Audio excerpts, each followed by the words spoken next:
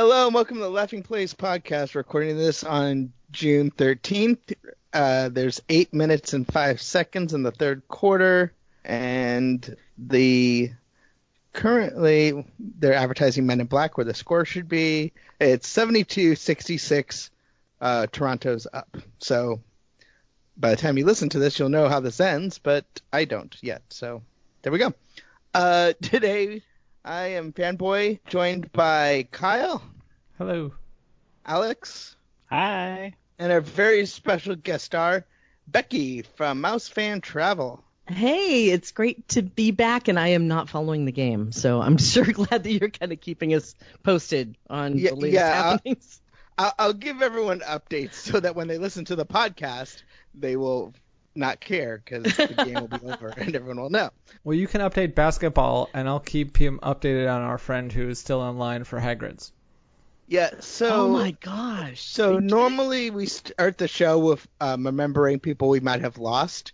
We'd like to start with remembering Mike Mack's sanity, who has spent, is it over 9 hours yet? Over 9 hours, yeah. It's over 9 hours in line for whatever that ride is called. What's it? Hagrid's Royal Adventure? Magical motorbike or something? I don't know.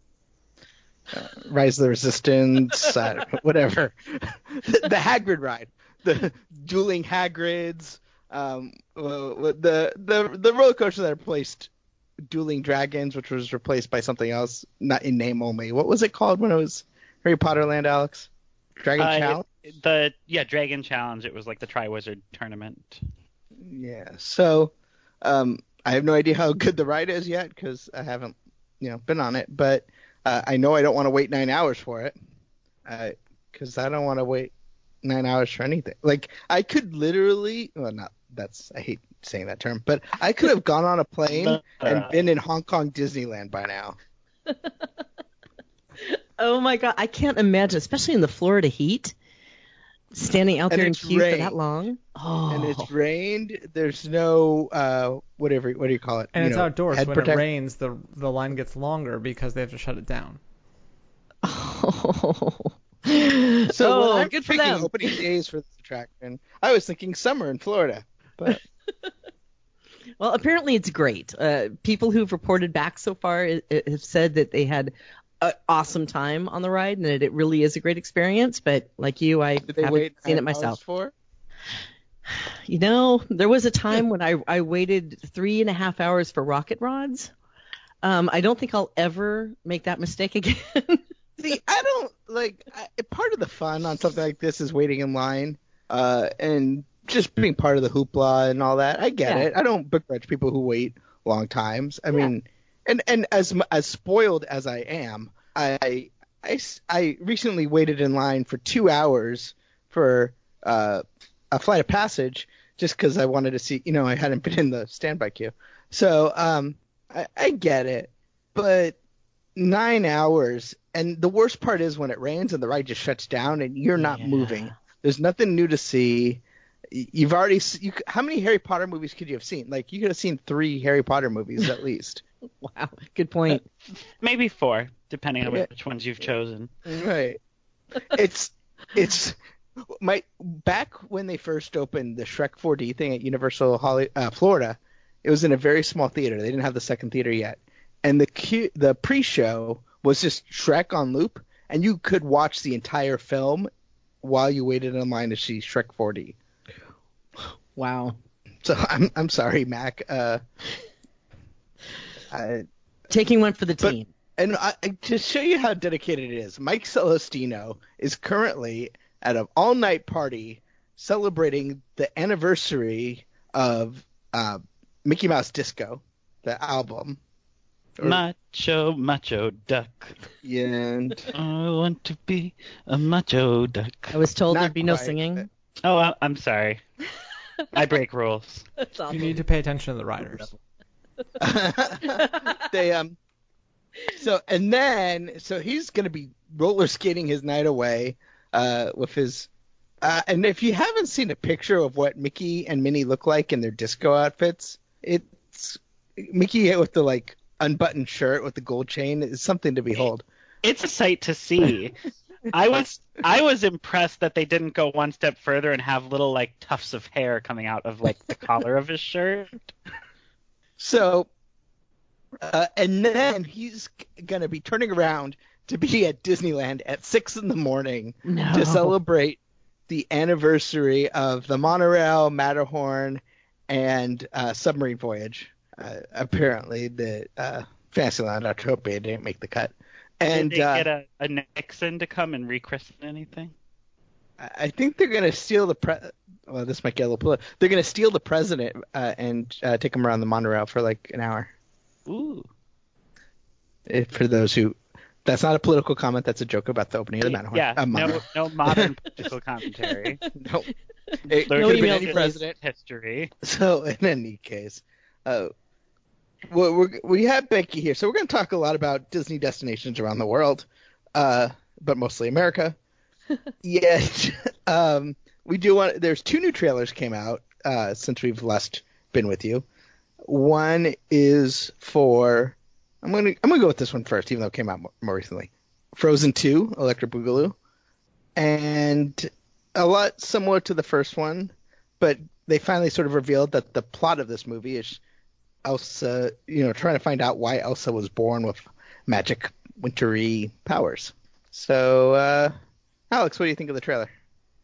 I mean, the tone of Frozen 2 looks a lot more different than the tone of Frozen 1 just based on the trailer. But also, if you go back and rewatch the trailers for Frozen 1, they really sold it as something entirely different from what it actually was. So, I mean, it's hard to really judge too much. I mean, it looks exciting. I love fall as a season. I miss it very much since I no longer live in a more than 2 season zone. And so I'm excited that fall is a big part of it. The water horse looks cool. It's weird, but it looks cool. It's funny because they make it seem super tense, and then there's like, they're going through this action scene. There's Olaf's goofy face, and it's like, oh yeah, he's still going to be in the movie, so it can only get too, so real. Yeah. And haven't they even shown Oaken as being part of it? I feel like there's a quick clip of, like a quick shot of Oaken. So it's like, okay, yeah, woohoo, it's in the movie. So I have a question about Oaken, because Oaken is voiced by former Disney person Chris Williams, but now that he left Disney Animation, like, is there any, is he still willing to come back? Well, Chris Sanders still comes back anytime they need Stitch. So, I mean, I'm as far as I know, he didn't leave on bad terms. He left for a new opportunity. I would expect him to be back, but I mean, even if not, I mean, that's not a hard voice for someone to replicate. Anyone else have any thoughts on Frozen 2's second trailer? I like the purple fire. Becky? I really like the kind of dark and twisty, ominous feeling about it. It allows the characters to kind of grow up and expand a little bit with the audience that's been following it. So I'm really intrigued by how this whole story is going to turn out. So the other trailer came from the other animation studio, Pixar, which I don't know if you've noticed, they've changed their Twitter handle from @DisneyPixar to @Pixar because, that probably makes more sense. And it's Onward, which is Dan Scanlon's new film. He is the one who did Monsters University, and the conceit is it takes place in like a fairy tale world, but that has kind of moved on to just being normal. So there's creatures, but they're all just living in the suburbs. Kind of a different take. Like, for example, the unicorns are like the equivalent of like raccoons going through your garbage. Yes. And I think features like, and the cast is like 40% Avengers. You got Tom Holland and Chris Pratt voicing brothers together. Julia Louis-Dreyfus is in the movie as well from A Bug's Life fame, and presumably John Ratzenberger will be in it. And isn't Bonnie Hunt in the cast list for this one too? I feel like they're going with a lot of Pixar like voice favorites. Mm-hmm. They Chris Octavia. According to Wikipedia, my source for all Pixar news, That must be true. Tom Holland, Chris Pratt, Julia Louis-Dreyfus, and Octavia Spencer. It's Louis. But they don't list John Ratzenberger, but I gotta imagine he's in it.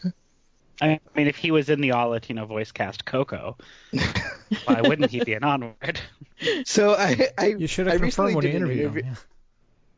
Yeah, I interviewed John Ratzenberger about Toy Story 4 not too long ago, and I was talking about that, and he goes like, "I like Mexican food," so that was his excuse for being in Coco. That was random. Same. Because who doesn't? Although I guess the big question is it? Well, never mind. So, Alex, you seem to have a real reaction to Onward. I am more excited for Onward than I think I have been for any original Pixar film in the past decade. I mean, Has there been an original Pixar film in the past decade? Way to call me out. Not many, but I think Up was like exactly 10 years ago. Isn't this year Up's anniversary?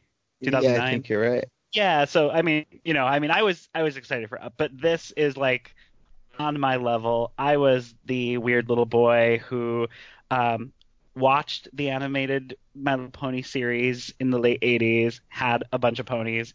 Little Mermaid came out when I was 3. I was about everything mermaid. I gave my mom more than a few heart attacks by binding my ankles together with a diving ring, putting on flippers, and going in the deep end, trying to be a mermaid. And so this is my world that's just become suburbia, and I'm really excited. Oh, also Troll Dolls, which I know this isn't Trolls, but like I don't know, the elfish main characters, something about them reminds me of like the old arms sticking out straight to the side Troll Dolls. So this is for me. They've made this movie just for me, Alex from Laughing Place, and I will see it probably multiple times. The trailer made me laugh really hard.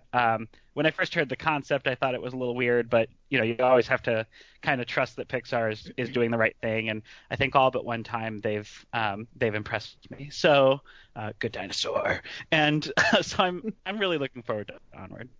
One of my favorite things that I've ever seen on Twitter was when they were doing those things where it was like lists but not really, and then the last two were real, and so it was like 1, it is impossible. 2, well, it was rate. ranking. 3. It was like a list of ranking the Pixar films. So it was like 1 was It Is, 2 was Impossible. It went down the list of like to rank all these films because they're so perfect. And all of a sudden there was 20, The Good Dinosaur. It was like that's the one that like unanimously we agree.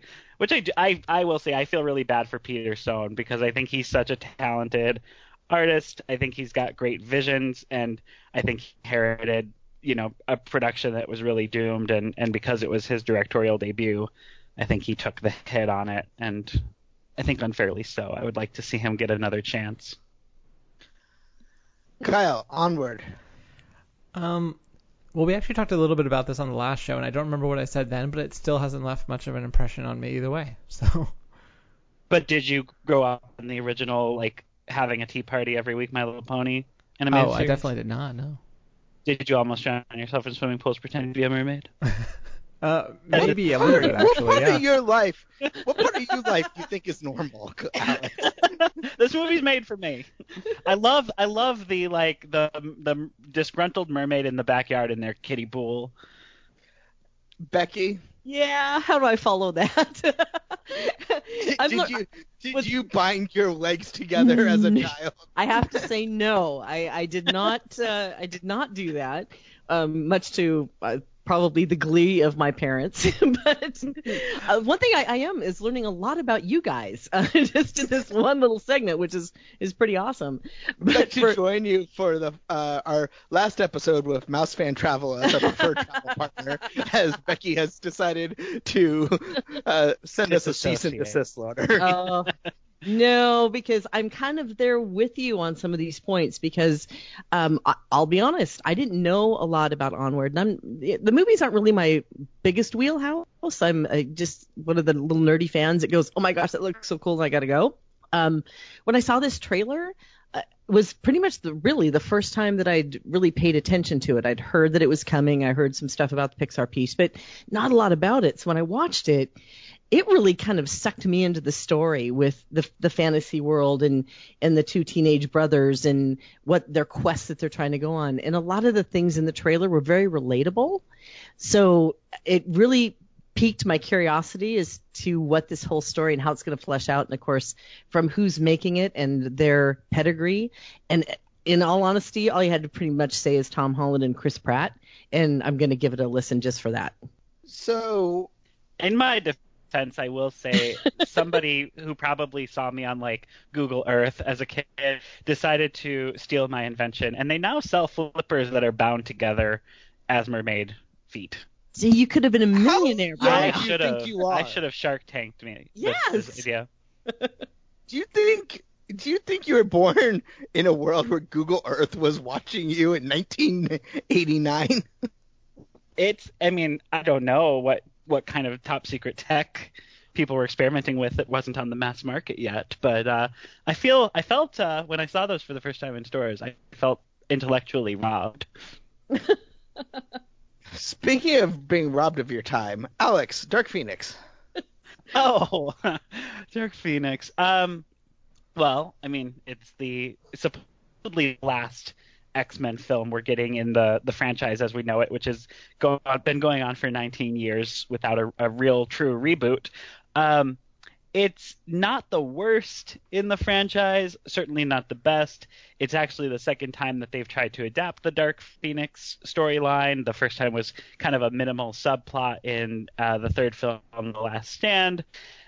Neither are great interpretations of it, which is unfortunate. Through Marvel Unlimited, I did read the comic series. I'd seen the animated series story arc of it way back when in the 90s, but I was excited for it. X-Men was my gateway, my entry point into really comics in general. Like before I ever was even into Batman or Superman, I was into the X-Men animated series. And so, I mean, it's underwhelming. It's not terrible. If you've seen every film in the franchise so far, you'll be probably lukewarm to it. It's not a must see. But definitely maybe check it out if you're into the series. But it's weird because they've announced that this is the last one, but it certainly doesn't play that way. It doesn't end in any way that feels finite. It actually ends in a way that kind of leaves you feeling like this should go on. I don't know. It's okay. It's not spectacular. I wish it was better. I have lots to say on this. So I have a friend who hosts a Marvel podcast, Ryan, who always does his interviews and asks, what's your Marvel origin story? Like, how did you get into Marvel? And he always talks about how like people would just always seem to mention that it's always the X-Men cartoon series from the 80s, 90s, whatever it ended up being. It came out in 92. Okay, so 90s. And which is the same year this film takes place. Oh, good point. For whatever reason. They did an amazing job of telling the Phoenix Saga. They did it in two parts. They did the Phoenix Saga for however many episodes. Then they did the Dark Phoenix Saga. And I hadn't read the comic, obviously, at that point. No, I guess not, obviously. But and it's like the biggest X-Men epic ever done. And to see it sort of putter to an end like this is kind of sad. It wasn't bad. It just wasn't good. It wasn't, I agree that this wasn't designed to be the end of the X-Men saga. I think it's just the end because Disney bought 21st Century Fox and they're going to put them in the MCU and somehow and start over in whatever way that means. And I'm just disappointed that it didn't wrap up. I mean, just the significance that the X-Men franchise had for sort of laying the groundwork for the MCU. Kevin Feige started on the X-Men movies, and they showed that they can be Marvel movies can be successful, and we might not even have the MCU without the X-Men franchise. And I guess it's time to move on from quote Bryan Singer's X-Men saga, particularly after what's going on there. So, I trust Kevin to bring the X-Men into the MCU in a way that makes sense at some point, and in a way that's more brilliant than I could conceive. And I look forward to that day. Doesn't need to be tomorrow. Doesn't need to be even 5 years from now. But this was just a disappointment. But I will say, I mean, even though this is the end of like the X-Men core film franchise allegedly, they're making Deadpool 3, right? Which is kind of tertiary to the same universe. Well, Deadpool is kind of, I mean, tongue in cheek, is kind of right. its own thing. It makes fun of all this, and it makes fun of the MCU as well. It's very self-aware, but I mean, I lump the Deadpool movies into this franchise. Like when I'm talking about the X-Men films as a franchise, I'm also lumping in all the spin-off films that are on the same storyline, even though Deadpool seems to be in like yet a third timeline of events. Yeah, I think I think we'll see how that all plays out. And Deadpool 3 is not in production as far as I know. So I think this summer we're going to learn a lot about the future of the MCU, and whether it's at Comic-Con or the D23 Expo. And I think all will be clear at some point.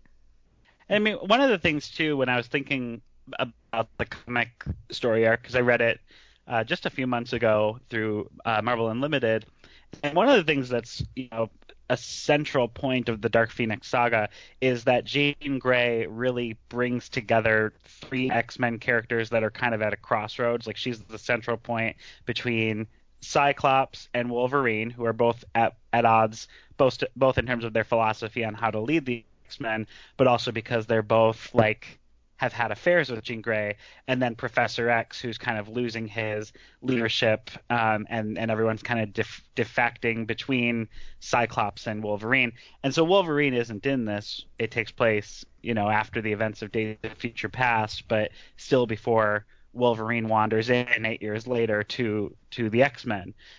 So it was weird to have that piece missing as well. They still try to come up with new conflict between characters, but none of it was as gripping as that kind of love triangle mixed with a father figure trying to unite everyone at odds. So I'm just gonna update everyone. Mac has hit the 10-hour mark, waiting for Hagrid's Excellent Adventure, and it is currently 82-85 Golden State. $130 left in the third quarter, and Klay Thompson got injured, so that's happening. I like this little time capsule aspect you're giving to Yeah, this exactly. He got into just about to the loading room, and then I guess it broke down again. So. Oh. He's so close. Well, it broke down or shut down? He said there was another delay, so I don't know, but that sounds like a technical issue. Didn't Gringotts have like infamous breakdown challenges its first couple months in operation? It sure did. I'm a huge Harry Potter fan, but I don't need to be anywhere near the chaos. I will go in like 4 or 5 months when all of Central Florida has had their fix, and then I'll enjoy it. I'm with you. So today, Disney Cruise Line announced some enhancements to the Disney Wonder coming as part of its dry dock. This isn't what I can call a major dry dock. It's one of those 2-weekers, and they're going to be redoing Vibe, the teen club, Cove Cafe, the sort of adult coffee bar, woohoo, and which is very important on the Wonder because it goes to Alaska and it's cold, so you need as much indoor space as possible. And the one I thought was interesting was it seems like turning the Promenade Lounge into a Tiana-themed New Orleans lounge. Oh. Mm-hmm. Well, I mean, it is on the same level as Tiana's Place, right? Yeah, so it sort of like creates like a little pre-function area. Yeah. Yeah, because, I mean, when we were going to dinner at Tiana's place, the line, I mean, we sat in promenades rather than standing in the line waiting to get in. And I mean, I don't know. Promenade Lounge has always been kind of like one of the weaker areas on the ship to me anyway. I would like to see it livened up with some New Orleans flair. I mean, it's definitely the most unthemed part of the probably Disney Cruise Line. And I don't mean that in a bad way. It's just sort of like a family lounge with couches and categories. But I gotta say, on the new ships, I kind of miss having that family lounge place, because during the day they can do things in after hour or what the adult areas, but it doesn't have that sort of fun place that is as conducive to like trivia or just hearing a piano player. So it doesn't sound like that programming's going away, because they're still going to have family activities, trivia, character encounters, but they're adding stuff such as like wrought iron balconies, brick walls, shutter framed windows. So I guess just kind of really trying to theme that space. Yeah. I'm a fan. I think it's a welcome change because, like you said, that's been like a multi-purpose use area that didn't have any real story or theming to it. And the feedback that they've received about Tiana's Place has been overwhelmingly positive. So if you take that and just extend it, so you've got the lounge that is the beginning of the story that leads you into the dining room that allows you to keep going with that story. And a lot of people on those sailings may be only in Tiana's Place once or twice during their voyage. So everyone loves the music, they love the entertainment, they love the decor. So why not bring it out into an area that someone can enjoy more than just once or twice during their cruise? So I think that that's a fantastic idea on their part. And it turns an area that's just kind of vanilla into something that really will envelop into a story. And I think, part of what they do at Tiana's Place is they have sort of a, Bayou Brass Band playing. And so it gives those folks instead of trying to shoehorn them around the ship when dinner's not happening, it gives them another place to play that feels unique, and they can kind of lean into that again, because no place in the States has better music than New Orleans. So and they will have the gazebo stage up there, so I have a feeling that we will be seeing a lot of that jazz music, which would be so cool to just sit there and sip on a specialty cocktail for me, because I like cocktails, and watch the world go by with all the windows and all the decor and the music. And I just think that this is going to be a really good welcome change for the ship.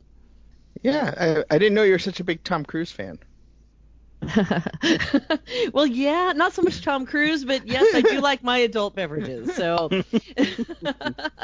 where do you think I went the first time when I walked into Galaxy's Edge? I was trying to find the cantina. Just saying. How long did you wait?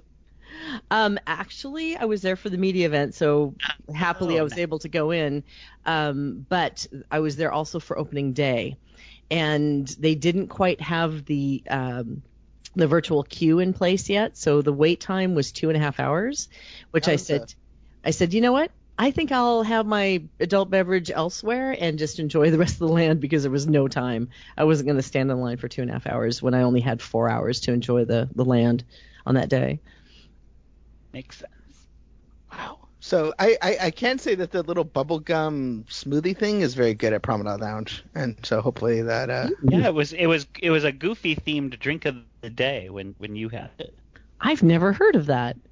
It was we most recently did our first ever DVC member cruise, and Bill Farmer was one of the guests. So each day the drinks of the day would be themed to either a presentation that was happening or a guest on board. And they would do the same with a meal at dinner time. They would kind of rebrand an item to be on theme with something happening unique for the member cruise. And so one day it was like a goofy smoothie that was bubblegum flavored, and you had it at Promenade, but it was at every bar on the ship. That's cool. That's really cool. So Becky, I mean, you talked about it, but when these ships get to go through dry dock, they talk about the headline stuff, but they kind of touch up the whole experience, right?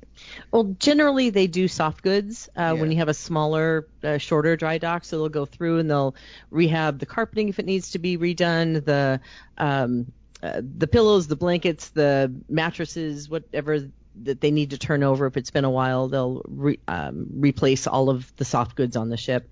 And then if they have the time, they'll be able to do these types of changes where you're not building a location, you're just bringing up and dressing it up. If you're talking about the lounge or the Cove Cafe, turning it into more of a local coffee shop. I mean, there's not going to be a lot of changes in there. I think it sounds like it's going to be furniture. It's going to probably be some color. It's going to be some differences that we'll definitely notice, but nothing structural, nothing that's going to be so major that, it's going to be an issue. But that's where you see those really long dry docks where all of a sudden, the Wonder's disappeared for 4 weeks off of the, off of the calendar. What's going on here? Then you see that there's going to be something a little bit different coming along the line. So, you know what I like about the smaller dry dock? I mean, obviously the big dry dock, it's like getting a whole new ship sometimes. Yeah. But the smaller dry docks, it's like, we were just on the Wonder, and it's getting the new television system and get some new equipment in the spas, and it just, everything seems a little fresher. I mean, because it is, but it's it's not a reason to go and book now, quickly and fast, but it does. I think it shows it's a testament to Disney committing to to their existing ships. I mean, it's not. I mean, obviously every ship does dry docks. Every ship eventually gets their carpets replaced. But I don't think that any. Oh, I shouldn't say. I'm not. From what I understand, not every cruise line puts as much money into their older ships as Disney does. Correct. There are a couple of cruise lines that do really well with their older ships. Celebrity is a great example of a company that takes their older ships and tries to keep them up as much as possible and current and refreshed. So a lot of them do that, but some others who have 30, 40 ships in their fleet or close will take those older ships, refresh them slightly, and then put them on the really quick 3 and 4 day cruises because they get a lot of traffic. What I love about Disney, though, is that, this ship is 20 years old, and not a lot of ships have been kept up to that level across the board in the cruise line industry. So it does kind of say how much they are committed to keeping the legacy of the ships, because these were the first ones, the Magic and the Wonder, that were part of the fleet, and they are keeping them in such a way that you don't that you still want to sail on them, because granted, there's the latest, greatest, biggest. We of course have 3 brand new ships that are going to be coming down the pike in 21, 22, and 23, but they still want to keep focus and keep people on these on the older ships as well. So you do have to keep them in really good shape and offer them something new, because if you're a Disney cruiser like I am, where you're going once or twice a year on a Disney ship, you don't want to see the same thing over and over again. You do want to see something new and fresh and exciting that you can't wait to book to go experience. Well, and we were just on the Wonder, and obviously right before the dry dock, and you're not going around here and saying this is an old ship. Right. Like, you don't feel dissatisfied. And Disney doesn't have the opportunity, as some other cruise lines do, to kind of sell their ships to a lesser cruise line, because by the time you rip out all the Disney stuff, there's not much left. So, they sort of either had to, or they'd have to retire it or do whatever. But you go through and, obviously I would say book trips on all 4 ships, but you're not getting a B-level experience on the Magic or Wonder. You're getting the full Disney Cruise Line experience. Yeah, and a lot of people prefer the older ships because they don't have a ton of space where you feel like you've just run a marathon to try to get from your cabin to the dining room. Some of these ships are huge, and it's a lot to get around. So the smaller ships have a more charming feel, a little bit more intimate. Great for things like Alaska, because the last thing you want to do is pull into an Alaska port and have 5,000 people take over the port. Excellent point. To have 1,300, that's doable. So I think that it's a lot of people are drawn to, after you've done one or two on the larger ships with the newest, latest, greatest bells and whistles, some people will love to just pull back to the older ships that do have a little bit more of a relaxing atmosphere to them. So I think they're going to, as long as they can keep them, like you said, refreshed and looking like they are brand new, which they pretty much kind of do when they come out of dry dock, it's going to be a wonderful experience for those who want that more intimate feel. Speaking of continuously enhancing, the Disney Fantasy has announced that they're going to be refreshing the Aladdin show, and also will be replacing Disney Wishes with Frozen from the Disney Wonder. And as I try and find the information, Disney Fantasy. I remember hearing something about that, but I didn't realize that it was happening right now. So let me see here. So I think it was Aladdin got replaced right away, and then Frozen's coming this fall.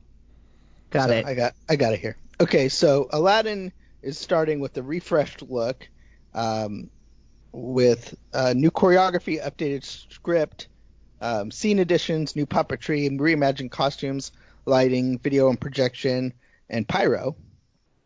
And then, it's not the live action version, but they're kind of using that as a reason why they're reinvesting in that brand. And then Frozen is coming in the fall from the Disney Wonder. So it starts October 26th, and the new Aladdin's apparently already running. I did love Disney Wishes. I thought that was a little sweet story, but time goes on, and so if next time you're on the Disney Fantasy, there should be something new-ish to see. Yeah, I've got kind of a mixed feeling about that. well, they're wonderful and great. We're seeing Aladdin in the theaters. We're seeing it, on Broadway. We're seeing it here. It's almost like I personally prefer the original shows. I don't know why. Maybe it's because you can only see them on the Disney cruise. Mix them in with a couple of these, that'd be great. But I do kind of miss seeing like the Disney Dream, the original productions that they do with the IP from Disney. I agree. But on our last cruise, what was really interesting, they did Disney Dreams the first night instead of the last night, and the theater was maybe 40%, 50% attended, and then everything else that we went to, including Frozen, was like 100% occupancy. They were turning people away, wow. Which was interesting. Yeah, very. And the cruise line's been around for 20 years, but while they've obviously made changes, Disney Dreams has been around for 20 years too. That was an opening day show. And so, I love it. It's my favorite cruise line show. But I can see that, especially on a cruise where you have a lot of repeat guests, I can see wanting to see something new. Yeah, I guess my point is not that to keep Disney Dreams around. That's kind of like trying to keep Illuminations around, but to maybe look at doing something that is original, a different original take. Rather than just rehashing the same productions that we're seeing done on Broadway and so forth. No, and I kind of feel better about Aladdin now than I did when it started, because when it launched on the Disney Fantasy, it was still playing at DCA. Yeah. I'm like, I've gone all the way to the middle of the ocean to see something I can see at DCA. Now, granted, not every guest goes everywhere like we do, but right. I kind of felt like, and it didn't have the carpet effect because you're in the middle of the ocean, and so it was like, I don't know. I just felt it was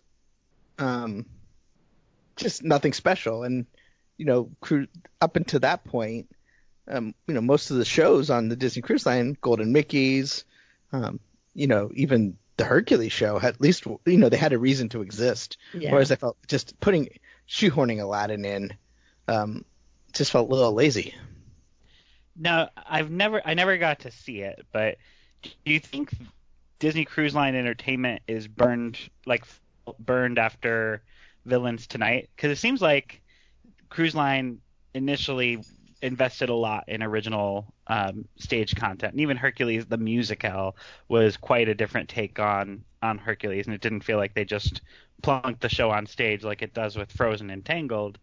But like they seem to be playing it safe now with more shows that are pretty much just a Broadway style version of a classic story. I think it's marketing. I think it's easy to sell. Come to Disney Cruise Line to see Frozen versus come see a medley of show.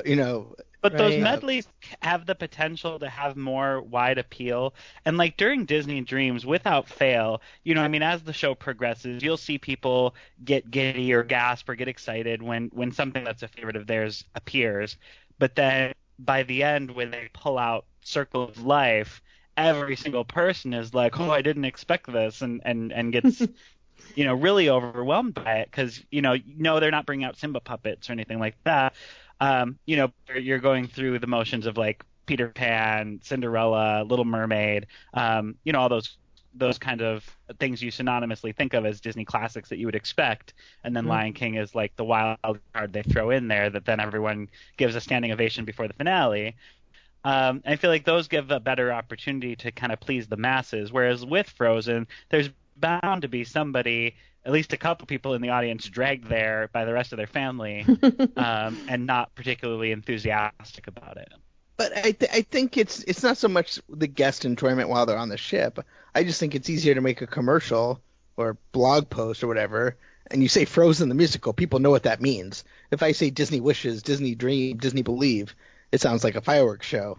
Yeah, I just think of the marketing before I ever stepped foot on a Disney cruise line, because I didn't get to experience one until probably, almost 10 years into the fleet's existence. But I remember on like the end of the VHS era, they had that little intro that plugged all of Disney's projects. It would show like a clip of Beauty and the Beast on stage in Broadway. But for Disney Cruise Line, it had like that stock image of the ship sailing away at sunset and Tinkerbell flying over it. But I feel like then they plugged an image of the curtain call of Disney Dreams. And it was like, oh my God, all those characters. And that was like the image they would push on it. No marketing conversation about Disney Cruise Line should be complete without. Do you remember the little souvenir commercial? I probably would if you explained it. I think it was probably 2000, 2001.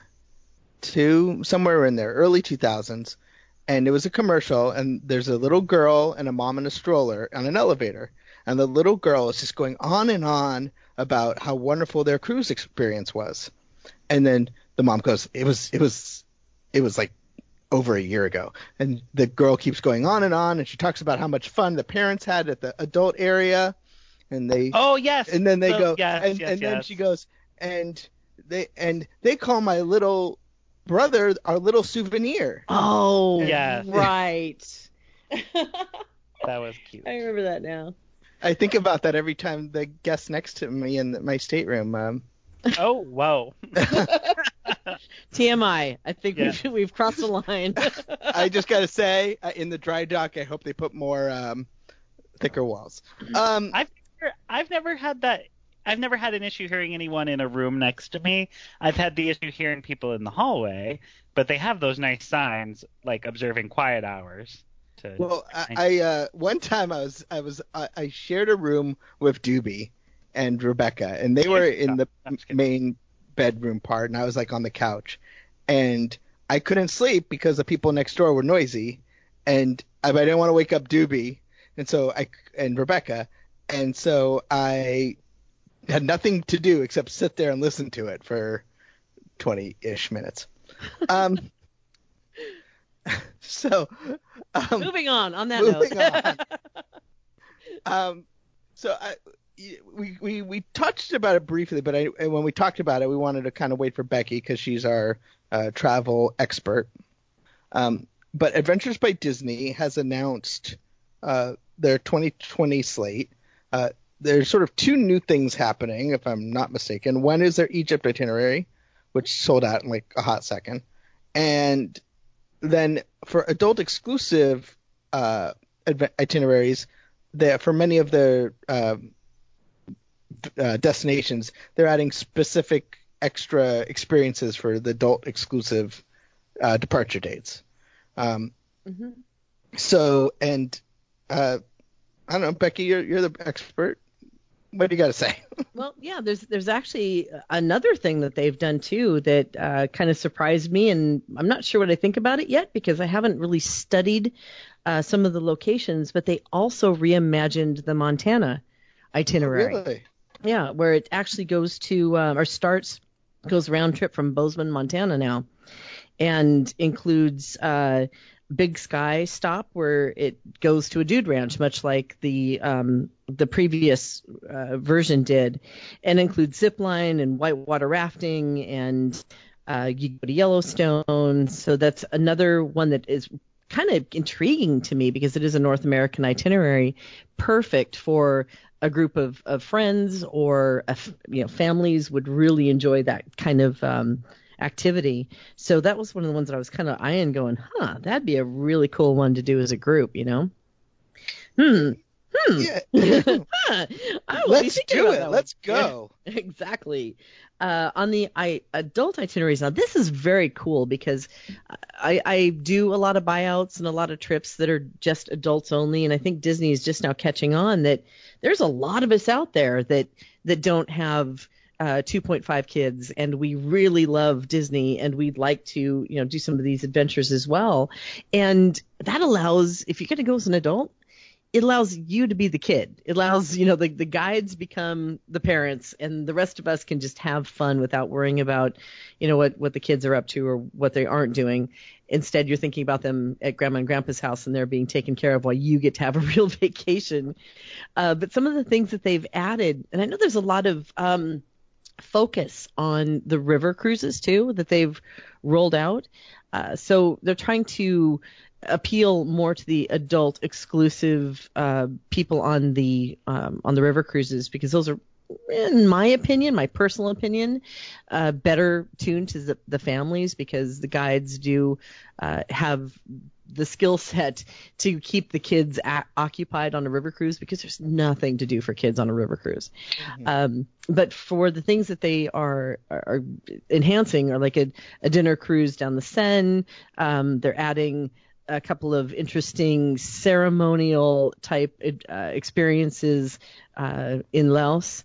They also have a little bit of what they say, it says a private excursion for the Northern Lights in Iceland, which, you know what, if you're going to go to Iceland, that's the thing I really wanted to do.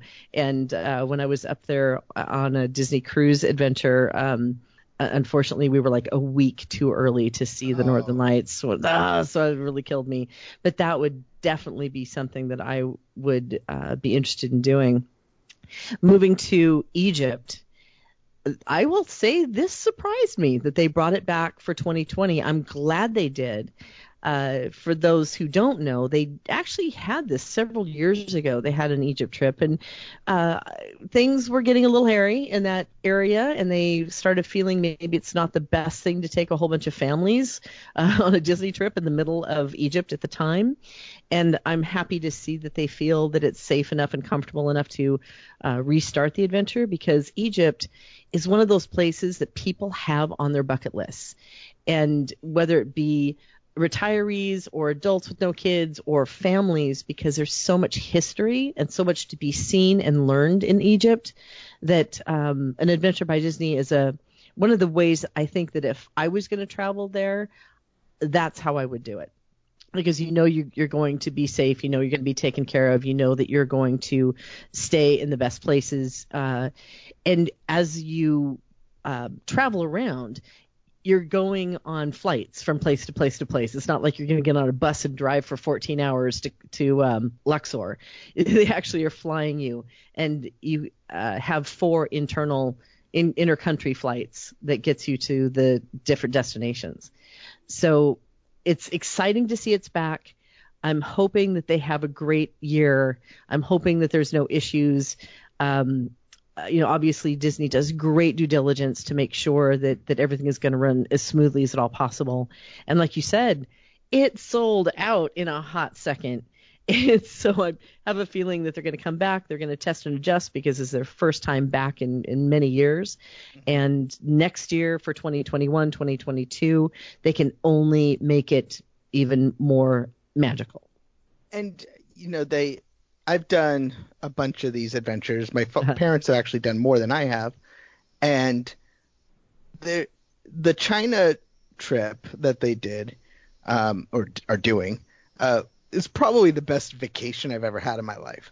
I mean, as it's hard to compare to like, your first visit to Walt Disney World or whatnot, but being able to experience the culture in China in a safe way, where you are also getting to sort of have a little bit of Disney pixie dust, and particularly with that one where you actually go to Disney parks to kind of bookend the trip. It was just an amazing experience. But I've also done one of the river cruises.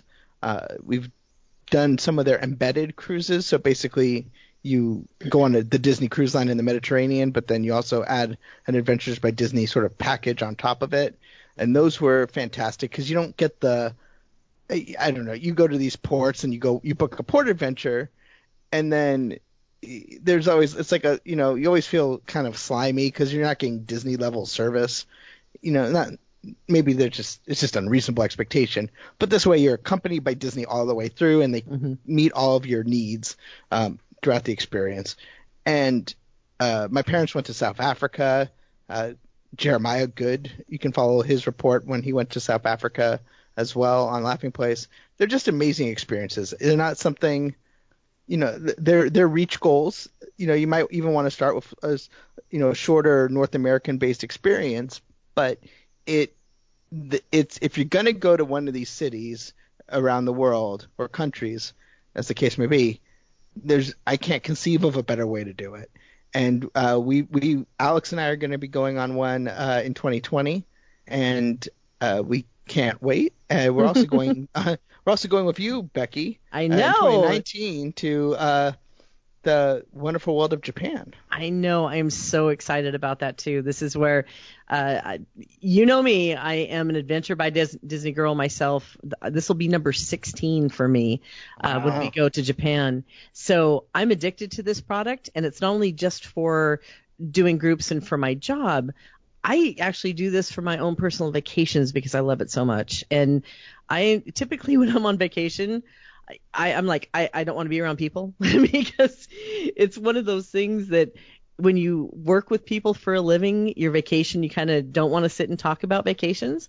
But I have a lot of people that come to me and they'll say, well, you know what? I don't want to do group travel because I'm going with a whole bunch of strangers. I'm stuck on a bus with them. You know what?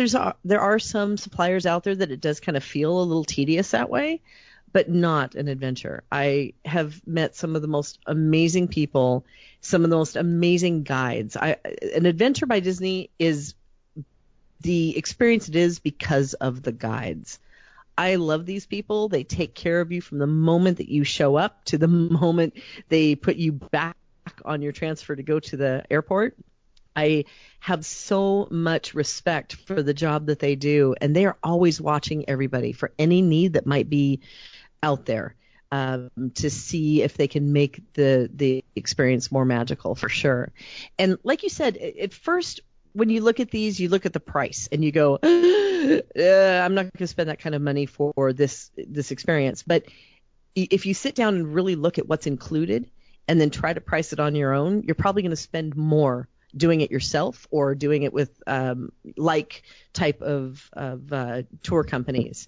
And knowing that you've got the Disney brand behind you, you know, it's worth every penny. And once you've done an adventure, once you put down the money and say, okay, I'm going to try this, you get it. It's one of those things that's really hard to put into words what the value truly is here. But ask anybody who's been on one and they'll look at you and say, I would do it again. And if you want to try the experience without, putting out for the 7-day or the 10-day adventures, you were just talking about the embedded experiences. They have several of those, and you don't have to be on the cruise for many of them to actually try one. So, for example, I did I did the Copenhagen escape, which was just the land piece before we did the cruise. And then they have Amsterdam. They've got one in Paris now, which is brand new. And these are 2 or 3 night experiences, so the cost is definitely doable. And then you get the access that Disney gets, and you get the treatment and that VIP feeling in these locations. They also have Budapest, Barcelona, London, and then domestically, they also have one in Boston and New York. And now they're even doing the Disneyland in Southern California small escape.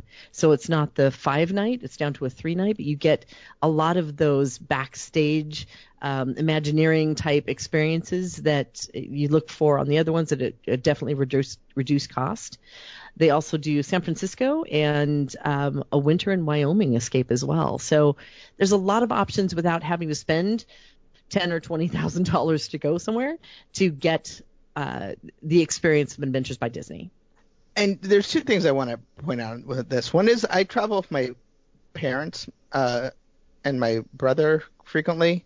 And when you're the guy who has to do all the travel planning and booking, Adventures by Disney is the way to go. Like, yeah, you'll have to work with a preferred travel agent like Mouse Fan Travel to, get it all squared away, pick the dates, and get your airfare. I get that. But then when you're there, you have 2 adventure guides who get to be the guide to make sure that everything's okay. You don't have to make sure they get their room key right. You don't have to make sure that they know where they're going. There's people to do that for you, and you can actually enjoy your vacation as opposed to playing travel agent for 2 weeks in a foreign country because your family can't figure out how to do anything. Yeah, and I'll tell you and I think you'll get this one too, but especially the women who are listening in China, because I did a China trip too, but I did a completely different one. I actually did a buyout and modified it and did it my way rather than Disney's way. But it was still Adventures by Disney. And it comes down to when you are on those 4-hour bus trips getting from one place in China to another place in China, they know where the best bathrooms are. They know where to stop for a meal that's going to not have you end up in the bathroom for 8 hours after the fact. They've really done all of the research, and they also can help you with the language because usually you have a second guide who is from that country that you're in, so you're always comfortable. It's not like you feel lost at any given time. They've got everything planned out for you, and they also have enough time that's on your own for you to explore and discover too. So you're not always feeling like you're attached to 30 other people. So I truly am an ambassador for this product. I love it. I think that they do a really great job in their itinerary planning. They don't leave anything out.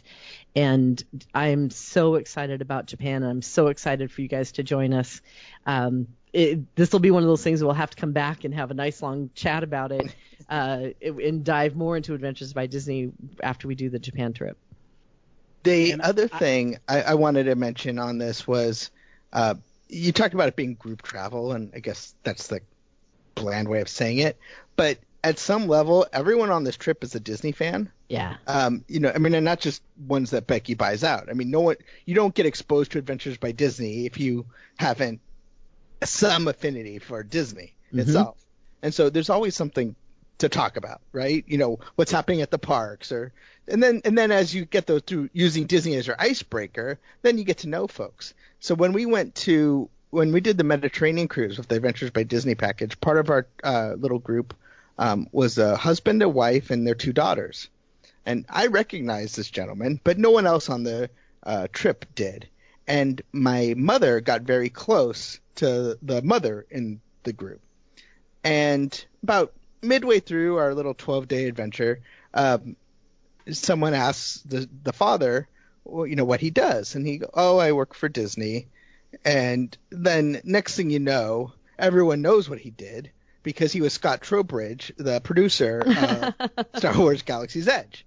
And so now we get Christmas cards from Scott Trowbridge. Disney fans come to my house and think I'm someone important, even though I'm not. And, you make lifelong friends. Now, they might not all be Disney executives, but, they will all have some level of connection to Disney. So it's not like you're going on a random Colette vacation or something where you don't know, these people are from around the world, and you don't know who they are, and you're not going to have anything to talk about. Yeah, you got something in common. Yeah, that's cool. Alex? I've never done an Adventure by Disney, but on the cruise that we did, Adventures by Disney was there really trying to promote the brand to the Disney Vacation Club members on the member cruise. And we went to one of their presentations, and I was really impressed with the fact that for everything that they do, they not only have a plan B, but a plan C, D, and E. So they had people, there who had done Adventures by Disney, raise their hands and talk about, their experience. And so one of them mentioned, that on the itinerary they were supposed to do something in Italy, and it was a scheduled thing. And, all of a sudden they were doing something else, and like they didn't even realize, oh wait, we didn't do the thing that was advertised, but we had such a great time doing this other thing, and it was so seamless. And it turned out that like what they were going to be doing, there was like I think it had something to do with the Pope or something like that in Rome, and so there was like nobody was going to be doing that thing that day, and so they diverted their plans and did something else, and still had an amazing time. And I guess they talked about the Vatican, which I've never been, and it's not like, even if I went to Rome, I don't know that the Vatican would be on my list to go to. But they talked about when you go as a okay, but when you've been, you had a great time. But they talk about when you go to the Vatican, you're squished in with a ton of other people. No photos are allowed. They're very strict, and they're really just trying to push you through because so many people want to see it. And for Adventures by Disney, you get to go to the Vatican after hours. Mm-hmm. It's just you and your tour group. Photos are allowed, and you get to go at a leisurely pace. And so, just kind of there's an example of like an opportunity you really don't get outside of doing the Adventure by Disney. Even the Southern California one, I've considered it before as a Muppet fan, because I think it's one of the few ways you can get into the Muppet Studios. Correct. Which I mean, it's easier to get onto the Disney Studio lot or to get into WDI through like D23 or a fan group than it is to ever get into the Muppet Studios, which used to be Charlie Chaplin Studios if you're a big film buff. So I mean, there's lots of those little unique things. Plus, I think the Disneyland Southern California excursion, I believe, gets you into Club 33 without having to know somebody or beg or barter. Yeah. So, in a way, sometimes it's one of those things where you kind of mash two important things together, that they do have plans A, B, C, D, E, and F for any situation. And I leading groups for a living, when I'm lucky to be able to do them with Adventures by Disney, because you got two people that I become a hood ornament basically at that point in time, because they take all the heavy lifting. But there have been times that we've run into a couple of things that didn't quite go as planned, and to witness how everything happens behind the scenes to make the decisions about how to pull it off is amazing. And you make this quick snap decision, and then you roll it out, and it's like nothing had ever changed. It was like that is the way it was planned the entire time. But there are some things that are the sellable pieces, like being able to go into the Sistine Chapel and take pictures. They can't ever guarantee that, but that's the thing that can sell that. So they're very careful about promising anything, because like you said, the Pope could take over the Sistine Chapel one day and say, sorry, you're not going to get in because the Pope wants it. And I think it's probably going to be, he'll be the priority. Go figure. And they have to kind of think quick on their feet. The Disneyland one, though, a lot of Disney fans will say, well, why would I spend that kind of money to do Disneyland when I can spend a third as much and stay in the same hotel and go to the parks? But it's the things that you get to do behind the scenes, going to Imagineering, seeing a presentation from there, going in Walt's apartment, getting the backstage access to go see how the magic is made. If you're that type of Disney fan that loves to see how the magic is made, it's worth every penny. It's funny you mentioned the magic is made. One of the things that, just because my life, I often end up adventuring with an adventure guide who is a friend of mine. Mm-hmm. And it's, so usually on the last night, we'll go hang out, and I'll find out all the things that they ran around trying to fix and all the problems they've had that I was completely oblivious to. But, and as I should have been as a guest.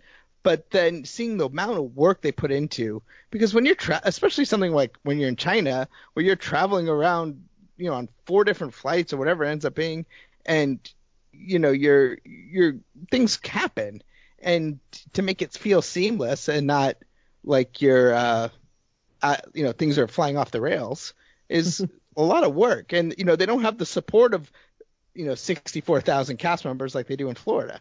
So kudos to them. Yeah, we actually broke a plane once in Ireland. So there's a long story with that over a cocktail at Tiana's Lounge. sounds. I'll have my Goofy's bubblegum.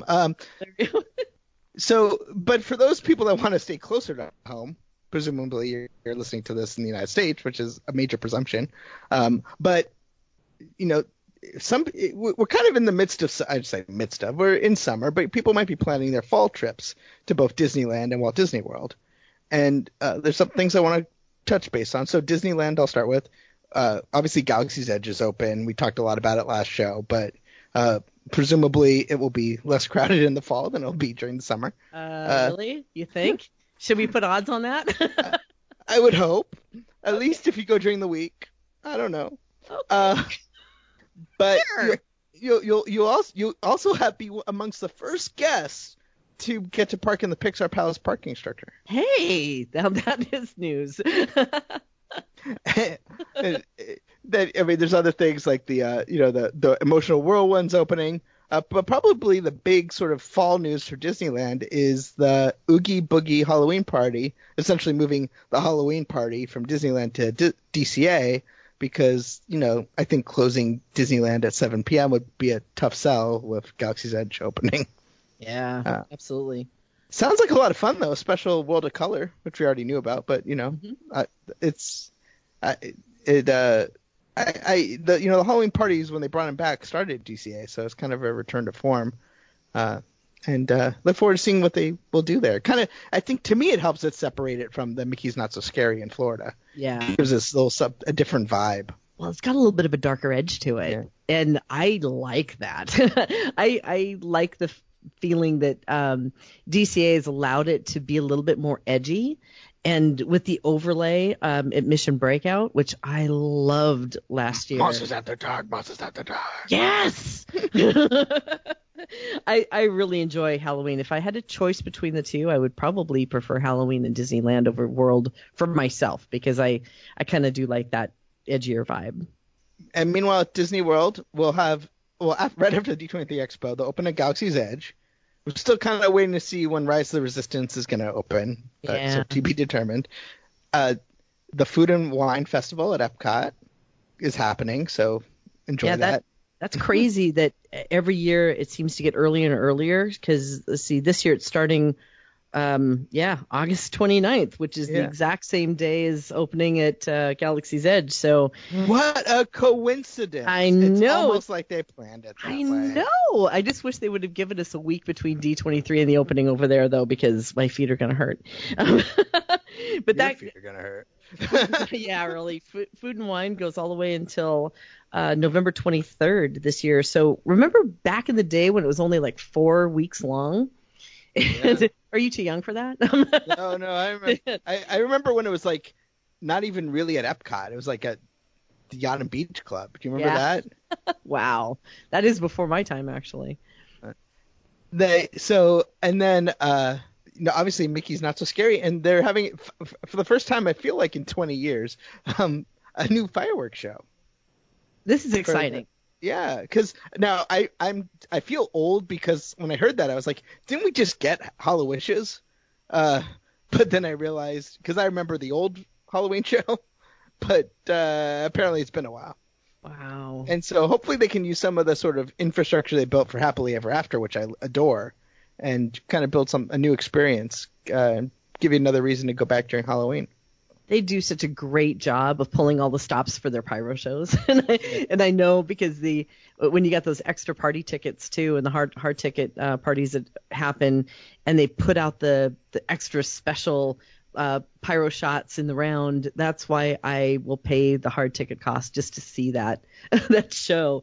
But the one thing, again, I kind of cringe at this. I know it's great for some people, but for me, it's really hard to run around in a Halloween costume on August 16th. Which is when we did the first Halloween party last year, just the way the timing worked out, and it felt weird. I mean, I'd rather do that than not go, but yeah, it kind of made Halloween feel very long. I can imagine, it's like August 16th all the way to October 31st is the Halloween season. It goes all the way to November 1st. That's just a long Halloween. If they start doing it in June, then I might have to protest. Well, I wonder when Christmas would start if it wasn't for Halloween, because you can't do Christmas before Halloween. But so I just want to update everybody. The Toronto Raptors are NBA champions, winning by 2, and Mike ended up waiting 10 and a half hours for the Haggard ride. Is he on it? He got off of it. Yay! And he says there's still about another hour of guests behind him in line. That's going to be a fun interview. 11:45 Orlando time. What time did Island of Adventure plan to close? 9 o'clock. Well, the park was scheduled to close at 9. By the way, the Raptors haven't quite won. It's 0 seconds, but they're still playing for some reason. Oh. I don't understand. Sorry. I just saw people cheer, like they cheered the city shot. So anyway, keep posted. Nice of them to keep it open, and congratulations to all the Wizarding World cast members receiving some overtime today. What? Yeah. So, the other Skyliner is going to be opening, right? This fall, as well as the new tower at Coronado Springs. What's it called? The Gran Torino Tower? Yes. And then Riviera Resort. Destino? Which are all exciting. Didn't you say Torino? Did I say Torino? Gran Destino. Yeah. You're talking about the Clint Eastwood movie. Yeah. And we're talking about the Salvador Dali Disney movie. Do you think they'll have the Destino song like in the BGM loop at the hotel, at the resort? I hope the decor is not too inspired by it, because I don't know if I'd be able to sleep. Oh yeah, maybe like the in the wallpaper, it's all of those people riding bicycles with baguettes on their head. Yeah, like, it's a little creepy. So Becky, I presume you're going out there to check out the new tower at Coronado at some point, right? Well, the event for that is going to be in July. I am not going to fly out there for a day, believe it or not. I know. I'm going to have one of my staff members that's in Florida cover that one for me. So we will have pictures and postings and everything about the resort. But for one day in the middle of summer, it's going to take a little bit more to get me to haul my cookies all the way across to be in 114 degree heat and 95% humidity. And honestly, I have to focus on the season that is the D23 Expo, because we do have a booth on the floor again this year. So my time is going to be better spent focused here, I believe. But we are excited. Can you just ask we're going to be there. Someone from our team will be there as well. But my request for you is to find out if on the wallpaper, if there's any people with baguettes for heads. Okay, I'll make sure to put that request in and see what we can find out for you. It's by the way, it is baguettes or potentially rocks on top of heads, but not in place of. Is the Salvador Dali design motif that is like peppered all throughout that short. Got it.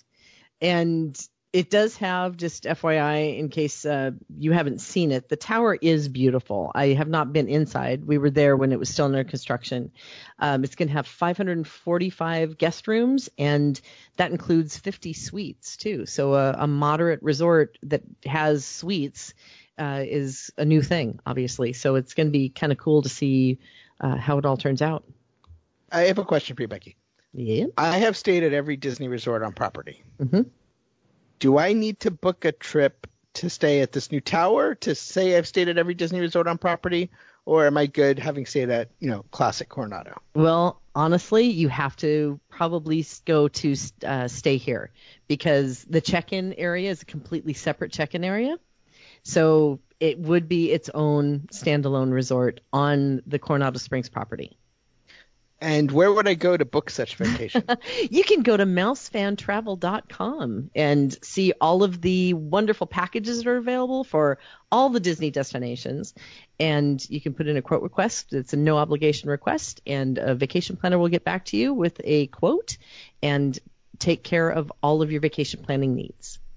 See what we did there? It was like know. True professionals. And at no cost to you. That's the thing that a lot of people don't realize. They think using a vacation planner is always going to cost them more money. But always check if you're talking to a vacation planner if they charge fees or not. We do not charge fees for anything we do. Disney related, Universal Studios. We also have Universal Fan Travel. And then MEI Travel handles all travel around the globe. So that's where you're going to get any of the cruise lines. If you want to go to England, if you want to, take a trip to Italy that's not Adventures by Disney, we can do all that too. Yeah, my parents are actually looking at doing a Nat Geo trip through someplace. And I feel like it's okay because it's Disney now. Yes. Yeah. You don't feel so bad about that scenario. Yeah. And I know that Nat Geo is a fantastic company. They've done trips for several years, and they do these really cool immersive experiences as well. You can't go wrong with them. And now the Raptors have actually won, and by 4 points. Yay! Yes. And breaking news, July 19th at San Diego Comic-Con, Disney will be hosting a Mickey Mouse disco party. Yay. Now, do you think it's the same disco party D23 is doing? This is apparently this is a different disco party. Oh, these are also different disco outfits. These are more like a roller skating outfit. Who knew Mickey had more than one 70s outfit? This is a little out of control. Where's the budget for this coming from? Mickey don't wear cheap clothes. I'll just tell you, a man of his stature has to wear something custom. Any case, yeah. And what do you know about Riviera? The conceit on that. I mean, I know it's a vacation club resort, but obviously regular guests can stay there as well. Yeah. See, that's another thing that's really confusing for people too. That they always think that people say it's a DVC resort, which makes other people think that they can't stay there if they don't have DVC points, which is totally incorrect and wrong, because the vacation club properties have to sell a certain amount of rooms on cash basis. So it's always open to people that aren't DVC members. So that's why I always encourage people to say it's not a DVC resort, it's a villa resort. But of course, it is inspired by Europe. It has a European feel to it. I think, if I'm correct, it's December 2019 is the focus for opening that location, and it's supposed to be absolutely gorgeous with a view of the fireworks from different directions, and it's going to be just. I think it's hooked up to the Skyliner as well, so it'll be easy transportation options from there. I haven't seen too much besides some of the artist renderings. I haven't seen them of the rooms yet, but it is really well located. It's going to be one of those places that I think a lot of people are going to be drawn to, especially because of the Skyliner transportation option. And Becky, I'm not. I know we did the little cheap plug earlier, but I will say you're a big supporter of us. I mean, I don't just mean financially. I mean, you always make sure we're in the know. You help make sure that, everyone knows what Laughing Place is doing, and we really appreciate that.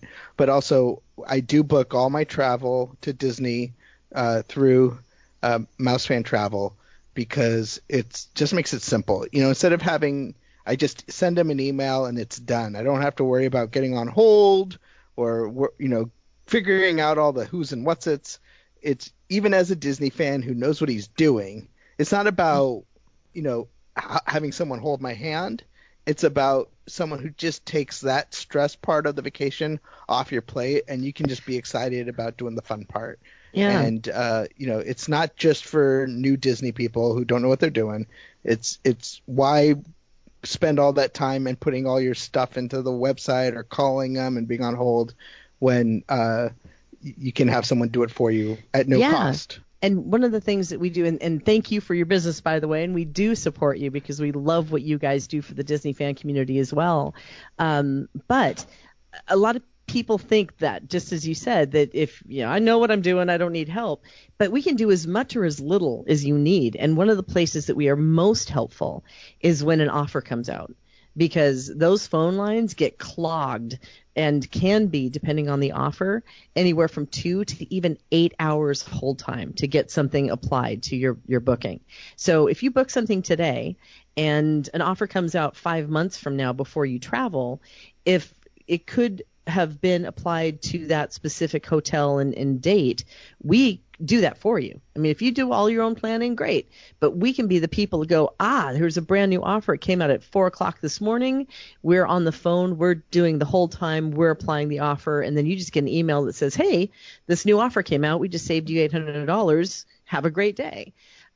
So a lot of people who know what they're doing and know the color of the carpets in every single resort and have a spreadsheet to plan every single moment of their day will use us because of that. We can take that time off of their hands too, which is really nice. And it gives you more time to go on Disney vacations. Yes, exactly. And to enjoy it more. And we're also an advocate for you because let's say for a moment you check into your hotel and sometimes this happens, it's oversold or you don't have the room that you had booked. And instead of standing there and hashing it out with the person at the front desk, you just call us. We tell you to store your bags and go have fun. We handle that. We will work with our partners at Disney and make sure that we can do the best for you. So we're your advocate if something doesn't go quite right. Anytime that one of the stories we always talk about, and it's kind of weird, but in a way we're kind of like flight attendants, because when you get on a plane, it's, here's your seat, here do you need a pillow, here have some peanuts, we're taking care of you en route. But it's when things go wrong that you really need help. And sometimes you're stuck in your flight's been canceled, and so you need to move your hotel reservation, and you need help moving your airline reservation, and then you have to move your transfer. All you have to do is not stress about it.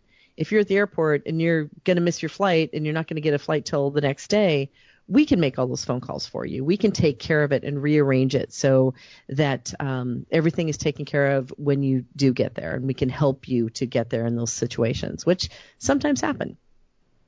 And I know there's a lot of travel agents out there, and I can't speak to everyone. I've used bad ones where I regret it, but never had that with you guys. But also, it's important that you support the Disney fan community throughout many endeavors well beyond Laughing Place.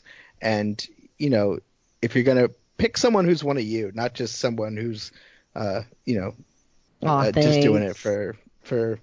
Yeah, we do put money back into the community, which is we really like to support, do events, do things that we can to spread the joy and spread the magic. We also support charities. So every month we select a charity and we give money back, a portion of our profits every month, which is something that I'm personally really proud of.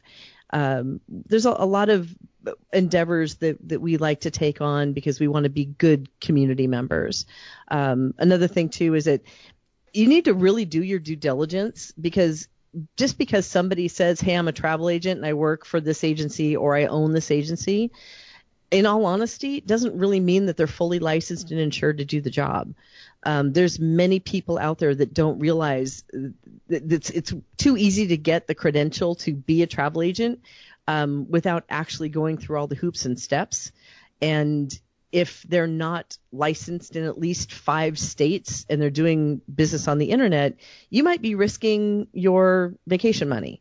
So just make sure that you ask the questions that you, much like if you were going to a doctor or a lawyer or an accountant, make sure that you've interviewed that person, that you know that they're licensed and insured to do the job, that you click with them, because you really do need to trust this person if they're making recommendations for you and your family, or if you're handing them your credit card number. You want to be secure in the knowledge that they are going to take care of you like they would take care of their family member, which is something that we strive to do. And it was interesting because we were at Star Wars Celebration, and we felt it was interesting because that obviously there's overlap and there's plenty of Disney fans there. But as we're talking to people who wanted to plan a trip to Star Wars Galaxy's Edge, because they're Star Wars fans, and they wanted a little bit of extra help, and we would just talk about what Mouse Fan Travel does for us, and it really made sense to them because they want to go to Disney. They're not out of they're not out of the loop. They've gone to a convention. They've planned all these things, but they were able to have someone who was really able to just take take some of the burden off of it. And so as we're standing in line for 14 hours, they email the folks, one of Becky's agents. And, next thing you know, they're going to Walt Disney World or Disneyland to live their Star Wars adventure. So it's cool. Quick and easy, and it's great. So we recommend them, as I said, not, for novices, but also pros. But and there's just a lot going on right now. It's funny. I read the annual report, or the quarterly reports, and it wasn't all that long ago that Disney would invest $1 billion into their domestic parks in a year. And we're up to like $6 billion a year in domestics, and some of that stuff is like, road work and things like that. But, that's $1 billion goes a long way. So, and so there's always something new. I mean, just look at, what's going to happen at Epcot. And you're going to find out a lot more in a couple months. But, I got a little bit of a sneak peek, and there's some amazing work there. I know some of it's going to be controversial, but you can't say they're not trying. No, and this is such a great time to be a Disney fan. This is so wonderful because we had built up to Galaxy's Edge, right? And it was like this whole crescendo, and we hit Galaxy's Edge. But the moment that's opened, we turned around, and there's Marvel Land coming, and there's 3 new ships coming, and in Disney World, Illuminations is ending, but a whole new Epcot Forever is coming. There's new resorts opening up every time we turn around. There's a Star Wars hotel on the horizon in a couple of years. There are so many things to look forward to right now that the moment that you're excited and something opens, there's something else to be excited about. And I'm right there with you about Epcot. From what I've heard in the rumor mill, this is going to be amazing. And it's going to totally not take anything away from what we've been excited about and what we've seen opening so far. But the moment that we get that in the year that it comes out, there's going to be something beyond that to look forward to. So it's a great time to be a Disney fan. Absolutely. So with that, we're just going to go around the horn here and see if anyone's got anything to say. Alex? I'm excited for everything that's on the horizon from Disney parks and resorts and consumer products, or what's the umbrella now? Disney parks, experiences, and products. Thanks, that one. Kyle? Happy, currently early, but probably after you hear this late, birthday to Shanghai Disneyland. Ooh. That's right. When is their birthday? I'd have to look at my time hop, but no, it's I think it's this June 16th or something like that. Wow. Cool. Went by very quickly. When does this go up, do you think? Sometime this weekend. Get to it. Okay, excellent. And the reason I'm going to say that is because don't forget, on the 18th, on June 18th, Walt Disney World opens their 2020 calendar. So we're able to book packages and rooms for 2020 starting the 18th of June. Baba Wawa? Huh? Baba Wawa and Who Downs? Am I the only one who watched 2020? Yeah. Oh, no, I get it. Okay. Barbara Walters. All right, that took me a minute. It's actually a combination of ABC, Yeah. Barbara Walters and a DuckTales character named You Baba got Wawa. me. That's all you do. You just got me at the very end. Saturday Night Live sketch. Yeah. They So Kyle, you now have a due date to put this podcast up. I just Sorry about that, dude. It's good. It's good to give him structure. So thank you, Becky, for joining us. It's fun to talk travel with you, as well as the other fun we had today. Obviously, we appreciate your support. Join us soon, because I'm hoping next podcast we can relive the agony, the triumph of Mike Mack waiting over 10 hours to ride one attraction and paying $9 for one probably lousy hot dog. I can't wait to hear that one. No, I don't think he actually got the hot dog. He got a butterbeer and he got free water, and he's heading home to a Publix sandwich at the moment. That sounds like miserable. No, he's excited. He had a What good is The a public Publix sandwich is fine. I'm okay with the sandwich. I just mean 10 out getting rained on, being in line in 10 hours, while the person in front of you and the person behind you have not changed. Sounds. I mean, he made good friends. He made brand new friends. how bad would it be? Or forever enemies. Yeah, like I'm going to be positive about this. Nemesises. and then and so we'll hopefully have that. We got so much going on. We got Lion King's coming out, Toy Story 4's coming out. We got Comic-Con, we got Expo, and a whole lot more. So it's going to be a crazy summer. I know everyone's excited to hear what we have to say about Stuber, and we'll see you next time. So thanks for joining us.